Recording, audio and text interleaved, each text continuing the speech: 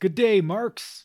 Yes, it is I, Josh Dillon, and we are back with another episode of the Pink and Black Playback. Just want to let you know that we have finally posted the feed for our new podcast, Look Who's Siskel and Ebert Now. You can find that at anchor.fm/Siskel and Ebert Now. And as always, if you want to get in touch with us, you can email us at pinkandblackplayback@gmail.com or find me on Twitter at BigFaceless. Thanks, and now to the show. Hi, I'm Josh Young. And I'm Josh Dillon. And you're listening to the Pink and Black Playback, a 4 out of 10 podcast chronicling the 10 out of 10 career of one Bret the Hitman Hart, where we cover all the highs, the lows, and the pinky middles. Happy New Year. Merry New Year! We did it. Yay. 2023. Another year happens, regardless of how much we want it to or not. So ends what might be the weirdest year in professional wrestling, and that's saying something. Well, it did not go out with a whimper, I'll say that. Yeah, the whole year made less sense than ever. And like there are years in wrestling history where multiple guys got their eyes gouged out. So like this is saying something. That's saying a lot. Oh boy. And as we entered this new year, it's even more of a lion's roar or a Tyrannosaurus sex. Eh? Tyrannosaurus Rex roar. Pretty sure that was Edge's original gimmick. What? Tyrannosaurus Sex. Really? That was, yeah. No. It was Sexton Hardcast. Yes, Josh, you're making a joke. I have an Edge t-shirt. And today, we are going to take a look at Bret, Keith, and Bruce Hart. Yeah, it's a killer's row, baby. The triple threat. Versus Dynamite Kid and the Kiwis from 1979, May 1st in Stampede. Also known effectively everywhere else around the world as, at that point, the Sheepherders, later to be known as the Bushwhackers. Don't fuck with these weirdos. Oh, boy. They went from New Zealand, met up with Vince McMahon. He's like, I think you guys should be Australian because Crocodile Dundee's popular. And I've never heard of New Zealand before. Yeah, what's a New Zealand? Exactly. You're from Australia, kids. And then after that, we're going to talk about Great Muta versus Shinsuke Nakamura on New Year's Eve, or New Year's Day, I guess. Yeah, day. Pro Wrestling Noah. Might as well bring in the year with the first great match of the year, really. Put some respect on that. That's Shinsuke Nakamura. Oh, man. I would love to try out to be like an announcer. I'd fucking rule at that job. I'd be God. too good at that job. Stripper announcer or wrestling announcer? Different vibes, but yeah, you could cover both for sure. Absolutely, for sure. Yeah, so yeah, like I said, we started off with an old Stampede classic. We got our hands on like an 18-minute long copy of this match, just about from when the bell started, thank God. All these other Stampede matches that we find are just clips and stuff, right? Yeah, you get very intersected in the middle of. Yeah, here's 5 minutes of a match that might have been good. You don't know, but the crowd's really hot. Yeah. If you watched it from the beginning and were there in Calgary in 1979, it was a great time. So we got the Hart brothers out who can't be bothered to even kind of dress alike. Bret is, so this is 1979 Bret, so we're about a year and a half away from like baby fat Bret. Yeah, Bret the Fat Man Hart. Yeah, he's the skinny kid. He's got his little black trunks on with little like silver side panels, I guess. Yep. And red boots. And then Keith is wearing his red trunks, red boots. And we've got Bruce out here showing some fucking thigh. Bruce Hart, the stylish one of the family. American Bruce Hart, flag enemy singlet. of the show. High cut singlet on him. Almost Captain America steez. Jesus, looks like a goddamn Bruno character. Okay, people mistake the fact that Captain America's costume looks more like the Puerto Rican flag. That's a good point, actually, yeah. So the pride of Puerto Rico, because that Stampede Wrestling was huge in Puerto Rico. This is it. He's just repping the colors, baby. Oh, I never thought of that. Remember we were talking about that before. He's big in Antigua. Big in Antigua, in the Caribbean. I remember. Bruce Hart, man. Legend in somebody's mind. In his own. Can't wait for his Peacock documentary to release. They should just do all the Hart family, like one by one from weirdest to least weird. Eventually just get to Keith cooking dinner or something. Like, Peacock, you're being too kind. It'll be like a CBC miniseries. Like they'll turn the Hart family into like the Beachcombers. Hey, if a network buys a program about fucking I can't remember his name. What's the fuck up Hart? Teddy. Right. Make a Teddy Hart documentary. Why not? Teddy Why not? Doc. Why not a Bruce Hart documentary? I'm sure Bruce has got some hilarious CBC stories. gave Chris Jericho a show. That's right. That's fucking Anything can funny. happen. God damn. Yeah, we've got some very well-dressed gentlemen. And of course, we've got the best-dressed gentleman in the entire match is the referee. Let's not forget about him before we move on. Dude's rocking a wicked perm and beard. This neatly trimmed beard, neatly permed hair. And he wanted everyone to notice his pants, which were they were corduroy bell bottoms and Italian leather boots that he purchased at the Hudson Bay Company. Like almost like an orange-brown color. He looked, if you took off blue the referee, corduroy, corduroy. If you changed the color weave from his like referee polo to like a beige or something, he would look like a model in a Sears catalog from that same year. It's fucking hilarious looking. And then, of course, we've got Dynamite, who's, skinny Dynamite. Man, what a little guy. Oh, God, this is... Little flippy boy. That guy didn't have one steroid in him at this juncture. Not yet. Yeah. We'll get there. We'll get there. Worry. And the sheep herders who are just like... It's funny seeing the bushwhackers wearing actual wrestling tights. Because, like, their bodies are so weirdly shaped. But, like, I shouldn't be surprised by that. They're wearing matching... the Kiwis, bushwhackers, sheep herders, etc. Sweet William and the other guy. Sweet Will. It's far cry from Butch and Luke, but I digress. They're wearing matching tights and matching unitards, but it looks like they were like Sharon's into knitting and quilting and sewing and a lot of that stuff. It looks like something that they took out of her basket and put together. And made double. That's incredible. Informed at one point, you know the Pied Piper, that folk character. Yeah. He was the Pied Piper because Pied was a way to explain that style of clothing, where it's like different pieces of different patterns kind of sewed together. So that's Pied. That's what Pied is? Apparently, I don't know. I barely speak this version. Whenever I read those stories as a child, like he's always in like one uniform. Yeah. Like a green type. I know. They don't know what they're doing. I have to Google these words because I play Dungeons and Dragons, so I need to talk like an old tavern keeper sometimes. And I need to know what this shit means. I can't just be saying it. But you got to be topical. Oh, I love it. Yeah. Being like a Lovecraft fan as a kid really helped. I can throw out little phrases like I'll talk about the gibbous moon. It's good times. Good times. Right on. Getting the most out of that grade 10 education. Yeah, so it's not a very technical match. Match begins with a fucking atomic drop, like bell ring.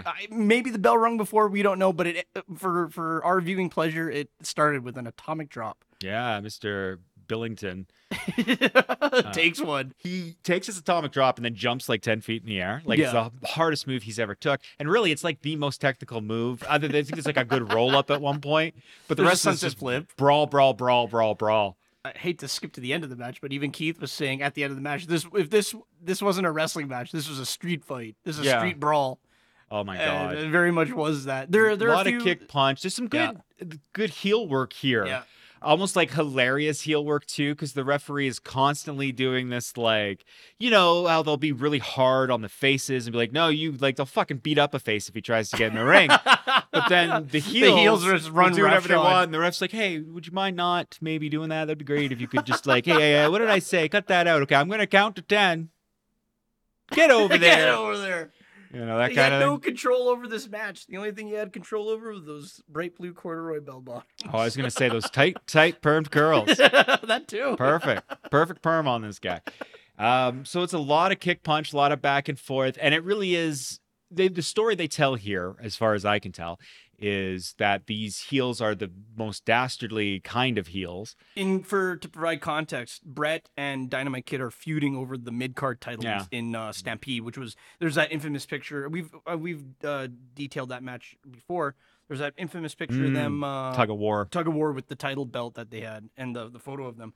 Brett brings in his brothers, the brothers Hart, and Dynamite brings in his boys from New Zealand to help even the odds. He took a 16-hour flight to New Zealand. Walked 2 days through the bush and then found these two assholes. The stakes are so high in Calgary, you don't know. Oh, God. So all in all, it's not a bad match. It's the kind of thing that if you were watching live, you'd fucking love, because it is just this dastardly heel nonsense the whole time. There's completely a couple spots that I really like. There's a point where Keith jumps through the ropes at one of the, like, he's not in the match, but he like jumps through the ropes. He gets so mad and reaches out, and as he's jumping, he grabs the hair of one of the Kiwis and just starts fucking shaking his head. And I love it because it looked like something you would do in a bar fight. It had that vibe to it. And the whole thing of this match seems to be the good guys, the clean cut Hart Boys and Bruce are trying to be like upstanding good guys, but you can only push a man so far, right? Yeah, you're right about the heels. Kiwi, one of the Kiwis. Perhaps it was Kiwi 1 and Kiwi 2. Sweet William and the other guy. Sweet Butcher William Luke. and regular flavor. Spicy. No, Smoky William. Sweet and smoky. Sorry, go on. You were saying things. He's working over as a heel big time, and like he's got the taped thumb, and he's like jamming it into Brett's head. That's a fun one. A lot of shit canning and big moves there. That's where all the big moves are. So much big moves outside. Yeah, falling on some like little old doing lady's Irish lap. whips, and then there'd be a big move. I gotta say, like, yeah, it looked like the most technical stuff here was the bumps, because you've got Dynamite bumping like Dynamite and Brett starting to do the Brett like turnbuckle stuffs. Yeah. And so like literally what they're getting over are like whips into the corner and stuff like that. That's where all the action is. Oh my God. But there's that one ridiculous spot where one of the bushwhackers, Kiwis, sheep herders, he just does whatever, does this like, takes a bump, goes on the ropes, and then bumps again. Yeah, that was funny. Where'd that come from? It was like almost like a Ric Flair bump, but not on purpose. Because Ric Flair does the delayed fall kind of thing, or a get up, fall back down bullshit. Right. Shawn Michaels too, of course, famous for that. But this almost looked like he forgot to sell. And then he was like, oh shit. And then he throws himself into the ropes. Because he's got his balance. He's totally fine. And he's like, oh shit. And then he falls into the ropes. And he's like, a couple other things I noticed here. There's a moment where Bruce gets color. The spot is he's getting thrown into the post. And this is the inciting moment later. We find out from Keith as to why they lost their cool. And they had to like bring the street fight to the Street Fighters. But this leads to him getting cut open pretty good. But the ref does a thing, which I actually kind of like. You see him walk over and check on him, but the way he checks on him, he kind of like rubs his head. Yeah, dabs at him. Dabs his head. Dabs his head with his hand. And he puts his hand down to show the audience. Like he's looking at it, but he puts it up such a way like, oh, look at all that blood. Yeah, because that was a spot where Bruce and one of the sheep herders were on the apron, and then he gets his head rung on the post. There, Ed Whalen's commentary, beautiful stuff. Ed, Mamma Mia. Yeah, I've never seen a more Anglo way of pronouncing Mamma Mia than Mamma Mia. Big deal, man. Big deal, Ed. Or then he's like, how sweet it is. I was like, yes, I get that the Honeymooners was popular. Yeah, like, Ed Whalen, what are you doing? Like, it's almost like somebody's pressing the Ed Whalen button every 3 minutes. Like. It's like he's making comments at times where I'm not even sure what you're commenting on it. You're just like filling air because you didn't say anything for a couple seconds. Like, oh, and the other one. Yeah, the other one. The other one, Ed? Does he have a name? It's the Hart Brothers and the other one. Like, what are we talking about? They, so this match was... ends in a schmoz. Ends in a schmoz. Then we get cut to commercial, comes right back to Keith just being like, oh, I tell you, I tried real hard to be a good guy, but, we weren't going to let us do it. You have to understand that they're very salt-of-the-earth people. Yeah. They don't need the big promos and the explanations. Every one of these Hart Boys at this point. Mouthful of marbles. Fucking, so, yeah, Keith starts off. I'm a little bit woozy. Bruce gives you like, oh, what are you going to do, kind of... I want revenge. Yeah, he's like, I'll tell you that much. I'll get some revenge there. I'll tell you. The next barn dance, I'll tell you, he's going to get wrapped around in his coat. I'm going to give him a good shot there. It's like a fucking Peanuts teacher. We're a far, far cry from Brett cutting promos in a wheelchair, right? So this is no who are you to question El Dandy. Yeah. That's for sure. But yeah, it's so funny. And like, match ends in a complete schmoz because of all the interference. Like, and even Ed Whalen's like, he's going to have to call it now. Yeah. Yes. Because like it just keeps being bullshit. Yeah. And eventually the ref's just like, well, I guess the I've guys had are enough. leave. I think it's time for everybody to go home. Yeah, he checks his clock. Needs to move on. Quitting time. Keith is like, I'm trying to protect the greatest wrestling promotion in the world. Like that my dad created. Like he must have thought in his head he was going to say Calgary or Canada or something, and then he's like, "No, world, that's fine." It's so fucking silly. So the world does not just include Calgary. I also that's I can Saskatoon, every that's time Edmonton on a way. every time we watch one of these Stampede matches, I can't stop noticing how loose those ropes are. I've had elastic on my underwear tighter Yes. than the fucking Oh my God. tighter than the fucking ropes in a Stampede match, man. So I think that's gonna fucking do it. I don't know as much more we can really go with. So Josh, Yo. what out of 10 what's do you give this match? It's the new year. I'm feeling generous. I would say I give it a 5 out of 10 possible Puerto Rican markets. I think that's absolutely fair. That's run of the mill. Absolutely fair. I will give you 5 out of 10 high cut Bruce Hart one pieces. Yeah. Because oh boy, Hot. hip riding. Dude, he Ugh. cut out a fucking child's Captain America Looks like costume at Toys R Us God. and put it on. I This swear is- to God. Not one you need to see. I gotta say, on the positive though, You're in the middle of a feud, so it's yeah. you it's have to have the definitely we're context building of that. stuff up, and I think those two guys, when they were in the ring together, you could see why they were special. Yeah. Brett, even though he is skinny, he clearly has more of a wrestler frame than either his brothers do at this point. Keith was pretty jacked. Keith And wasn't. he's got that fucking you know bitchin' what I 70s mean? mustache. Like he's got the thinner shoulders, Yeah. his little rounded chest. He looks like an old tough guy, which Yeah. is fine, but he doesn't look like made for TV. Brett doesn't either, but you can see the frame. yeah, You know it's what coming, I mean? it's You can coming tell together. if he puts a little It's weight coming on, he's together. going to be a pro wrestler, no problem. And the match they had that Brett and Dynamite Kid had for that title Yeah. is a fucking barn burner. Because frankly, they only had a couple minutes in this match one-on-one. Yeah. And that was the best stuff by far. And they hardly did shit. You know? It's pretty cool too how far back the early careers of both of them go and how far that translates from Stampede to Japan to finally Yeah. WWF. But I guess, that takes us to our next match and to welcome in the new year on our first episode of 2023. The first, as far as I'm concerned, pretty damn good match of 2023. Fuck yeah, man. That's how you start the new year. That's how you ring in the new Right. year. So we've got Shinsuke Nakamura taking on the Great Muta in Noah. Oh, this is a special match, not for a title or anything. Yeah. Shinsuke comes out first.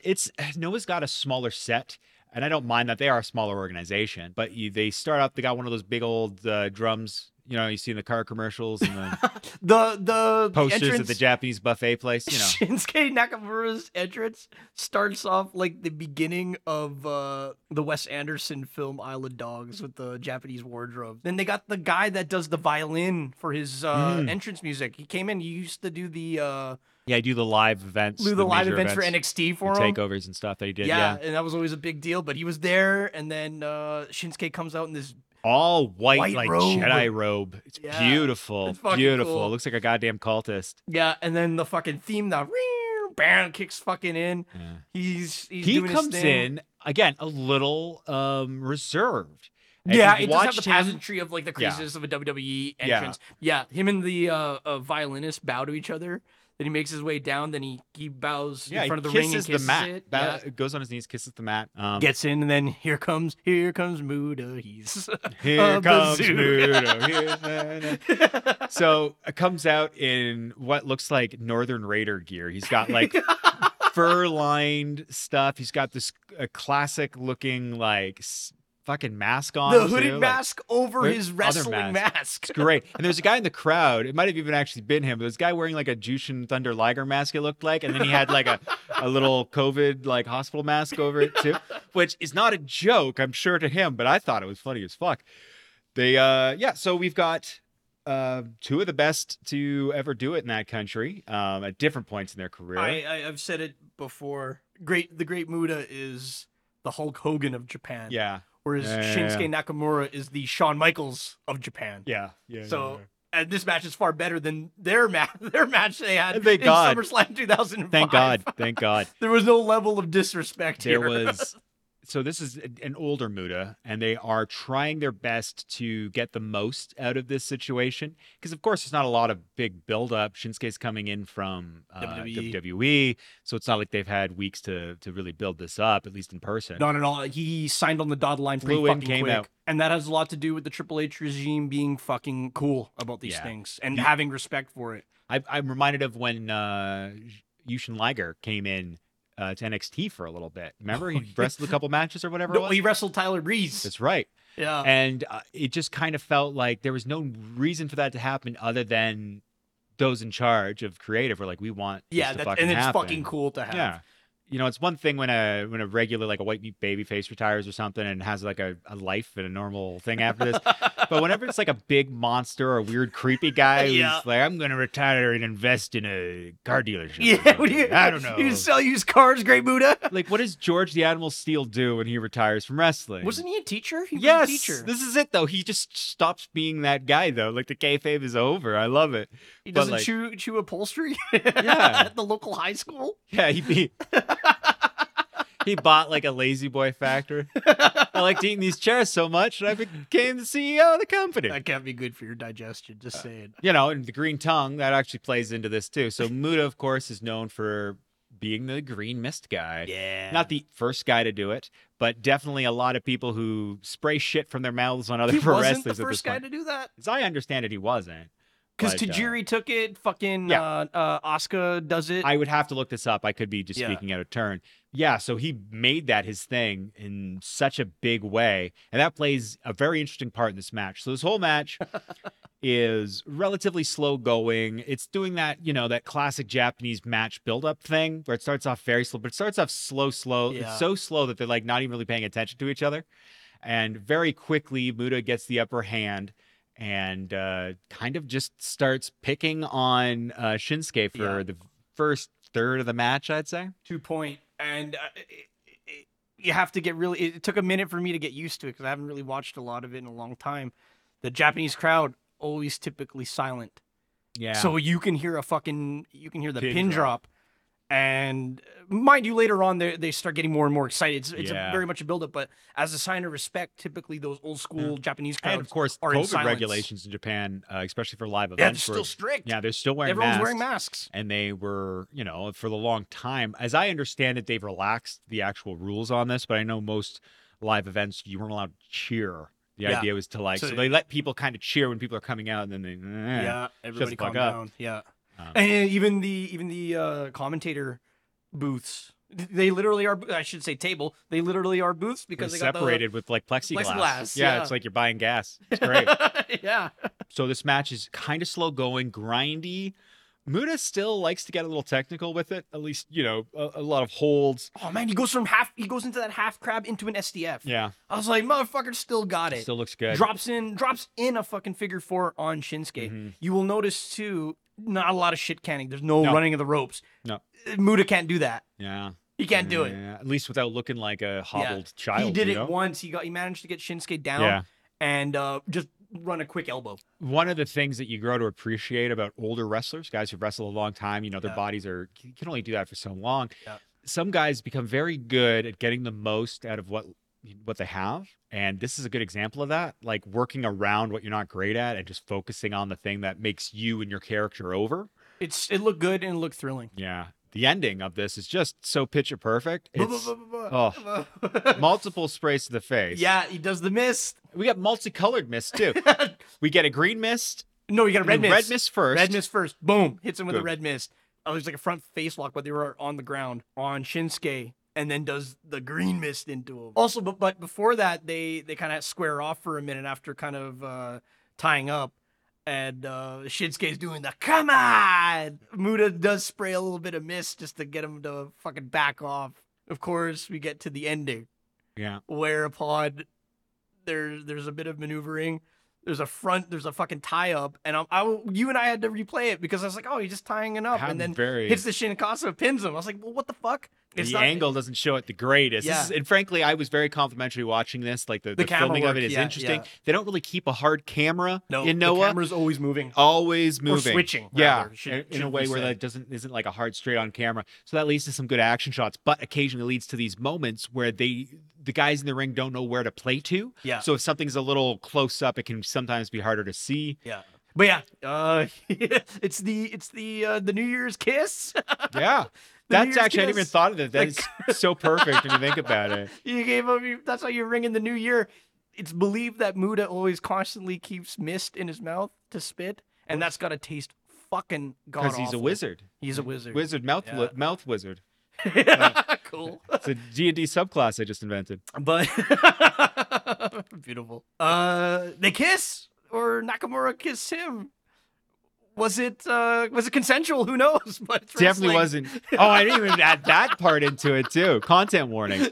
Content warning. And this is a position where Muta often, this is a great miss time for Muta. Yeah. He likes to miss in like a Miss, late lockup. finisher, pin. So as the lockup goes in, you've got Nakamura just reaches in, grabs him by the fucking face, and lip locks him and sucks the out mist poison out of his face.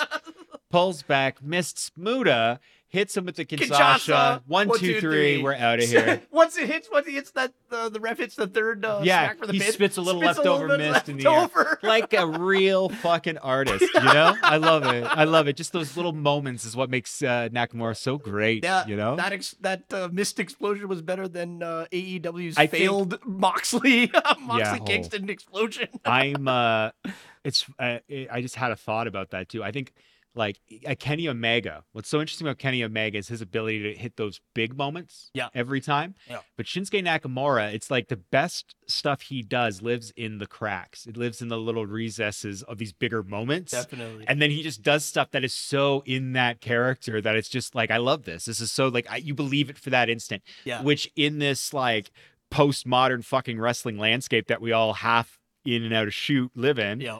You know, you're listening to a podcast of two assholes who've never wrestled a day in their life say wrestling terminology over and over again. Yeah. You know, that's posers. Yeah, exactly. Absolutely. Proud of it. But so a guy that can do that is worth his weight in gold, so to speak. Yeah. And I loved it. This was really, really good. I don't think this is my favorite match of either of these guys, of course. Oh. But fuck, was it not probably the coolest match I've seen of either of these guys in the last 5 years or so? It was a fine performance. I don't watch a ton of Muta, especially since he's been to Noah. This may be the second or third match of his in Noah I've seen.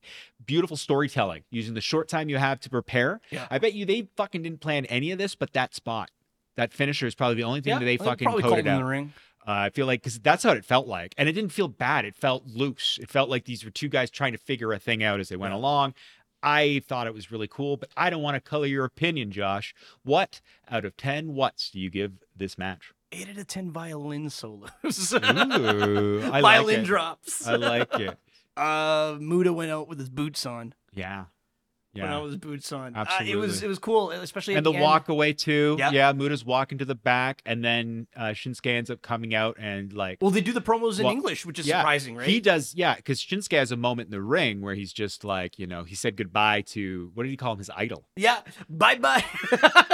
It's surprising they did it in English because you have to understand the whole commentary track, the whole ringside we're watching action. the Japanese version of it. They're calling Japanese, but Shinsuke does the promo in English. Bye, Muta idol.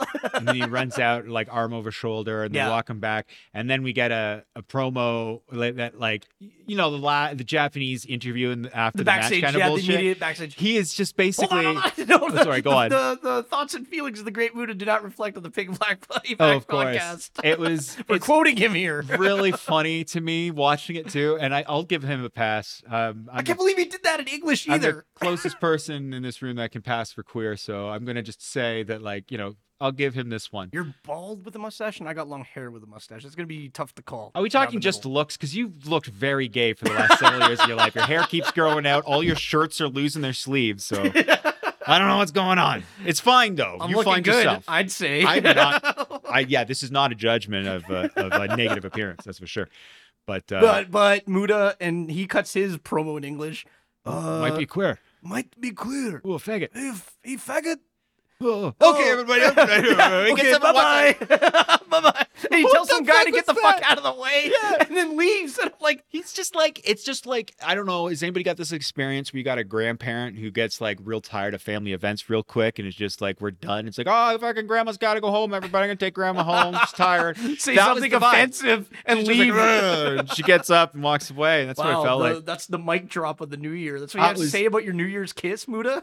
I'm gonna leave a little of this to being, you know, not a native English speaker, and I don't think. Yeah, you were saying it's like, I think it's something lost in translation. I think to some degree this is him. He is saying he's gay because you kissed me. Because like, yeah, he is saying that, but like I don't think he wanted to come off like fuck homosexuals. I don't think that was the goal. So I'll give him a pass there. And it was just a funny fucking scene to watch. It's a beat up wrestler having a seniors moment. We'll go with that. We'll go with that. But I couldn't believe it came out of his mouth. I heard about it. I heard about him saying it, and then we watched it. I'm like, whoa. I thought what I read on Twitter or on Facebook from Twitter was something just someone translating for him. Mm-hmm. But no, he cut that fucking thing in English. And I'm like, okay. This is Noah. I know historically they're not as bad as like DDT or even like Frontier Martial Arts in the end. With like all the gay in the butt stuff. Like a lot of weird butt themed stuff. I think it was Frontier Martial Arts that had a fucking match where it was like whoever could make a firework go off that was in somebody else's ass crack would win for like what a fucking gimmick though. They're appealing to a different niche market. It's beautiful. I mean, like Noah's a lot different now in the sense where because they are a smaller Japanese promotion, at least comparatively, of course, to New Japan. I feel they do that almost ECW thing where they have a bunch of different styles now. We got this kind of thing and this kind of thing. It's more of like a buffet. It's less about like, look how fun this fat guy's wearing a thong, eh? Look at his hairy butt. It's funny. He's going to sit on that guy. It's great. I loved it. I thought this was a great match. I look forward to seeing what happens with Muta with the rest of this. Side note, shout outs to Ric Flair for always getting misted and making him look like he was sprayed with acid. Like every picture you see of him, it's like somebody threw acid on him. Turning into Harvey Dent. Yeah, he's in the middle of a transformation. He's like becoming a Batman villain in real time. Flair's other heel turn. So I got to say, I didn't expect one of these Muta retirement matches to make me be like, fuck, I love pro wrestling, but that one absolutely did. It's fun. It's a fun time. It's so cool. I liked it. I honestly did. Thanks, Hunter. Maybe this puts more credibility back on Nakamura now. I hope they give him a chance to be less cartoony. Yeah, be the artist, be the fucking killer he's supposed to be. Exactly. Like even when he first came into the main card in WWE, they were presenting him as the artist, Nakamura. Yeah. And I remember literally like there was a guy doing calligraphy or painting or something. It's like this B-roll footage as they're talking about how just trying to get over to the American audience, the WWE crowds, that like this guy is a big deal. Yeah. That didn't last very long. But it wasn't exactly like they crushed him. It wasn't like another one we talked about previously, Taz, getting fucking coming in, looking like $1 million on his first night, and then wrestling Kurt Angle, beating Kurt Angle a year after Kurt Angle's debut. Kurt Angle would do the job for anybody if you asked him nicely. He's cool like that. I love it. Now, we're gonna get into the grind my gears. Let's do it. Grind your gears, and then I'll give out about something. Cool. How about that? Are we gonna see any more talent going east? What does this mean? Probably not, because fucking a certain dirty old man's returning to no chance in hell hits. Do-rag Vince McMahon appears in Pro Wrestling with the Noah. ECW championship. I've said it. It's 2000. Vinnie Mac is back, baby. You can't keep a good man down. It's 2002. Do you know where your lethal dose of poison is? gotta love Vince McMahon, even in his own retirement. He's got an inability of sticking with long-term storytelling. It took 6 months. This is beyond. So beyond for those that bad don't storytelling. Know, after Vince McMahon retired officially from his role as chairman of WWE, all these great changes have happened functionally, at least stuff that made sense. There's a shoring up at the back room. William Regal got rehired. Well, there's a guy who might be making some phone calls soon. Fuck. Jesus. Bunch of people came back. Are you there, TK? It's me, exactly. Regal. So, Tony, how you doing? Fuck. Karrion Kross. What a for time. Fuck's sakes. What a time. Well, there's a couple funny fucking things that happened here, right? Yeah. You have him reaching out to the board and being like, hey, I would love to come back and assist in selling the company. And then the board is just like, hey, Vince, don't come back. And they even said in their response to him, like, stuff has come to light for us that has yet to go public. Yeah. So that makes us even more like, we don't need you back. You're not helping. Yeah. And he's like, no, I have to be there for the sale. I have the majority shareholders, so I'm gonna be there. I have impending lawsuits that need to be covered quickly and quietly. Like he's just trying to get his hands back on the money. So he's put himself back on the board. He's officially not CEO of the company right now. 3 people had to step down for him and 2 other guys to come back. Yeah. Well, walked away. Yeah. And one of the guys who walked away was the guy who was in charge of the internal investigation of Vince McMahon. He's claiming, or, the rumor is he's got no issue in, the actual day-to-day production. So His far. goal is to sell the company. But I honestly think it would have been easier to sell the company if Vince McMahon's Didn't have hands his- weren't on the yeah. wheel. Yeah. And it's hard for me to imagine, again, the guy who just now, then, forever, I'm in retirement. Good luck, everybody. It's hard to imagine that guy being like, you know what? I don't want to have anything to do with these programs. I can't imagine him saying that. It's a matter of time for Vince McMahon to be like, you know what would be great if an attractive blonde wrestler kissed me. Like Sable or Trish? And they act like they really liked it. You know, or it's just like he finds the biggest, slowest guy and it's just like the Omos year-long monster tour. Like, what are we going to do? Who knows? If this is the only change, if this is Vince McMahon doesn't feel good unless he's sitting in the high chair, fine. Just being the show boss isn't going to be enough for him. He's going to want to get in the nitty-gritty and tell people what they need to do or not do. And they're going to repeat everything that they tried to renege on. That We'll he see. made We'll at the see. end. So we're going to do a couple quick predictions. We'll see what comes out of this. So what do you think in the next month, Josh, what will happen with Vince McMahon and the WWE? Him returning doesn't smell, screams of his fucking bruised ego. Look at the follow that happened, all the shit that came out about him as being a fucking abuser, sexually and otherwise.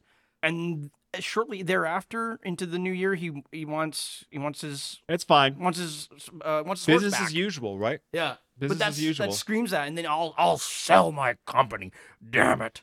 I don't know why I'm thinking of this, but I remember being a kid and I remember my dad working in the truck plant in Oshawa, Ontario. Cool. And I remember him talking about guys he would work with because these are guys, since they're 18, they worked this Grinding it. yeah this fucking bolt punching job Union job. every day for fucking the last 35, 40 years to a point where like these guys don't need the money. It's not good for them physically to be here, but they just don't know what else to do with themselves. Yeah. And I think a guy like Vince McMahon has made his life, everything about it, this company. Yeah. He has no identity other than that.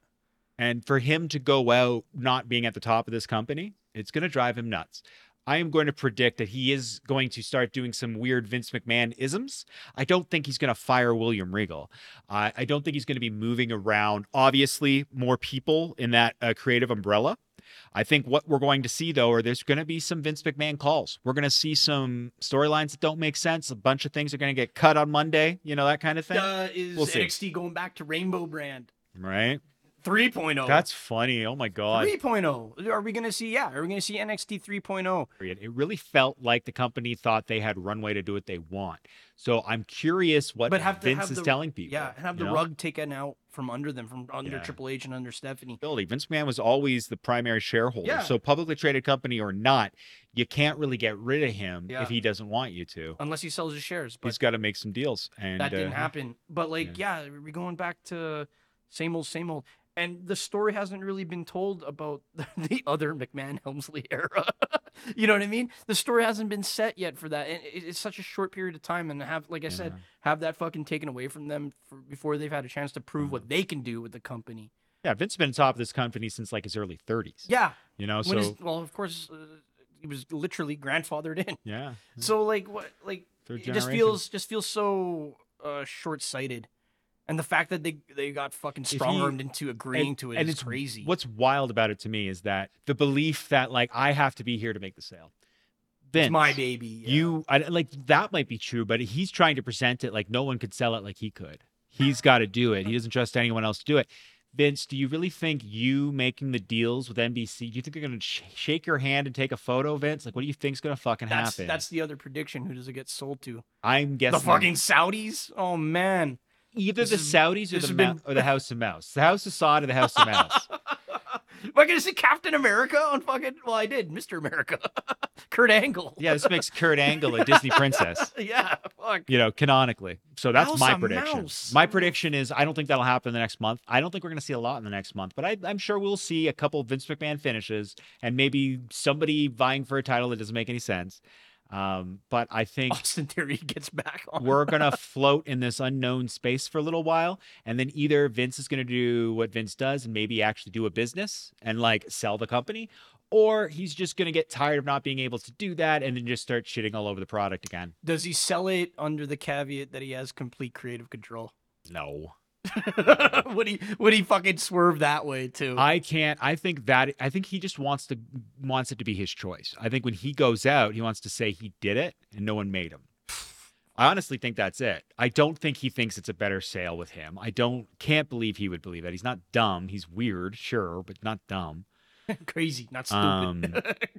So I guess we'll leave you with Hard to say. something more positive. Let's give out about something too if we're gonna grind gears. Cool.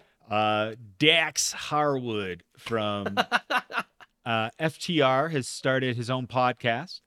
It's great. I will say this: Dax Harwood. It's funny that you say it's great because there's a lot of people that say you shouldn't have started a podcast. Oh, well, yeah, you getting all this backroom shit. I've heard that opinion. I don't even know how true all that is. What's interesting is the podcast is quite honest, but not in a way where it feels like he's telling stories about other people for the most part. Yeah. It's honest in the way where, like, he's cried several times on this podcast. Why? He is such a podcaster, too. He can't shut up about his wife and kid.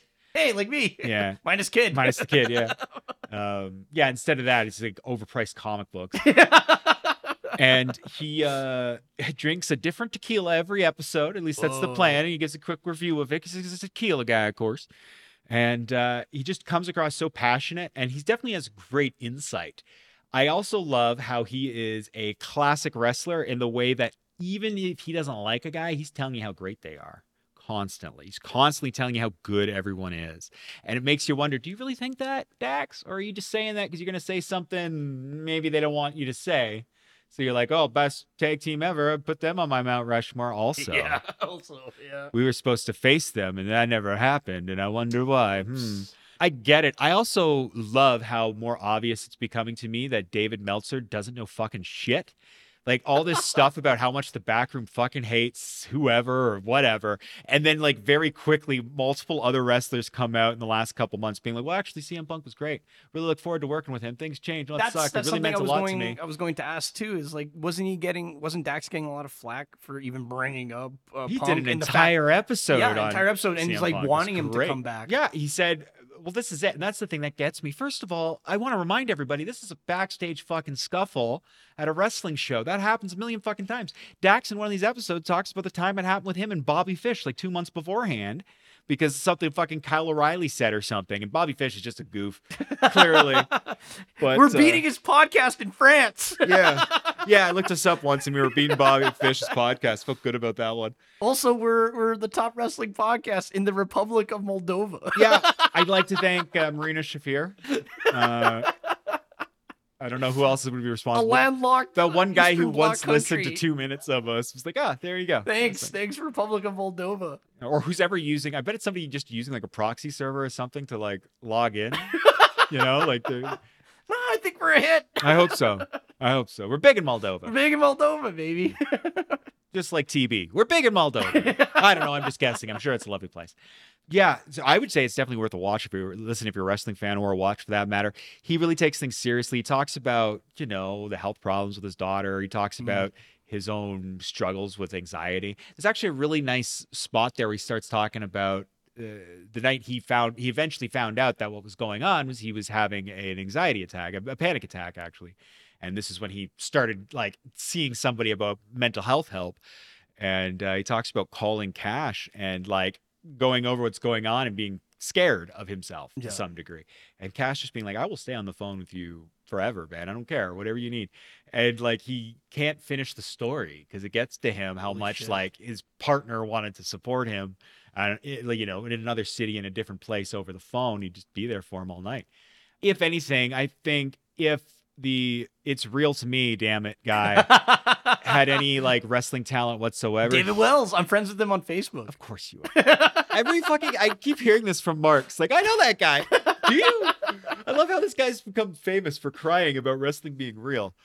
It got big. It got big because he ended up on Tosh.0. Oh, that's so good. That's the best way to end it, really. So I would say give it a listen. At this point, there's only been a couple episodes out. We'll see how long it lasts. FTR has been basically what looks like they've lost all their belts at this point. All of them? They gave up the ROH belts. They gave up the AAA belts, right? AAA belts, yeah. And they just gave up the New Japan belts. So they're beltless. Yeah, well, this is it. The 0-star FTR. Oh my God, what are we gonna do? But and they sure as hell ain't going back to fucking Federation land with the Scorched old earth man. on those guys. Yeah. Fuck these guys. Don't like these people. Fuck them all. Yeah. So we'll see what happens there. You think he's gonna get back into bed with the road dog, get back in the doghouse? And those boys, the interesting thing about them is they've made themselves legitimate to American audiences, and in doing so have made themselves look better to international audiences. Definitely. They could end up on a stint in New Japan, for instance, or somewhere. I wouldn't be surprised. Cool. Since when they were the revival in NXT, they were given out to being very old school. Yeah. Reminiscent of the Minnesota Wrecking Crew, the Brainbusters, right? Yeah, Minnesota Wrecking Crew. Good one. Yeah. I think that's going to be enough for me. Listen to the new FTR podcast with Dax. Yeah. It's quite good. I get the vibes he would be podcasting if he never wrestled a day in his life. Like, he's a natural. It's worth listening. Is he as good as we are? Well, this is the sad part. I think officially we are no longer the top Bret Hart marks in the podcasting world. We're number two compared to him. Hey, he's number one for wrestling right now in the USA. So, like, it's working out well for him, man. I'll put him over. I'll put him over. Nice to see a guy who really cares doing really well. That's all I can say. Anybody who works hard. A consummate family man. Josh, what's up? Send us home. In the meantime and in between time, this has been another thrilling episode of the Pink and Black Playback. Tune in next week. Same Brett time, same Brett channel. Adios.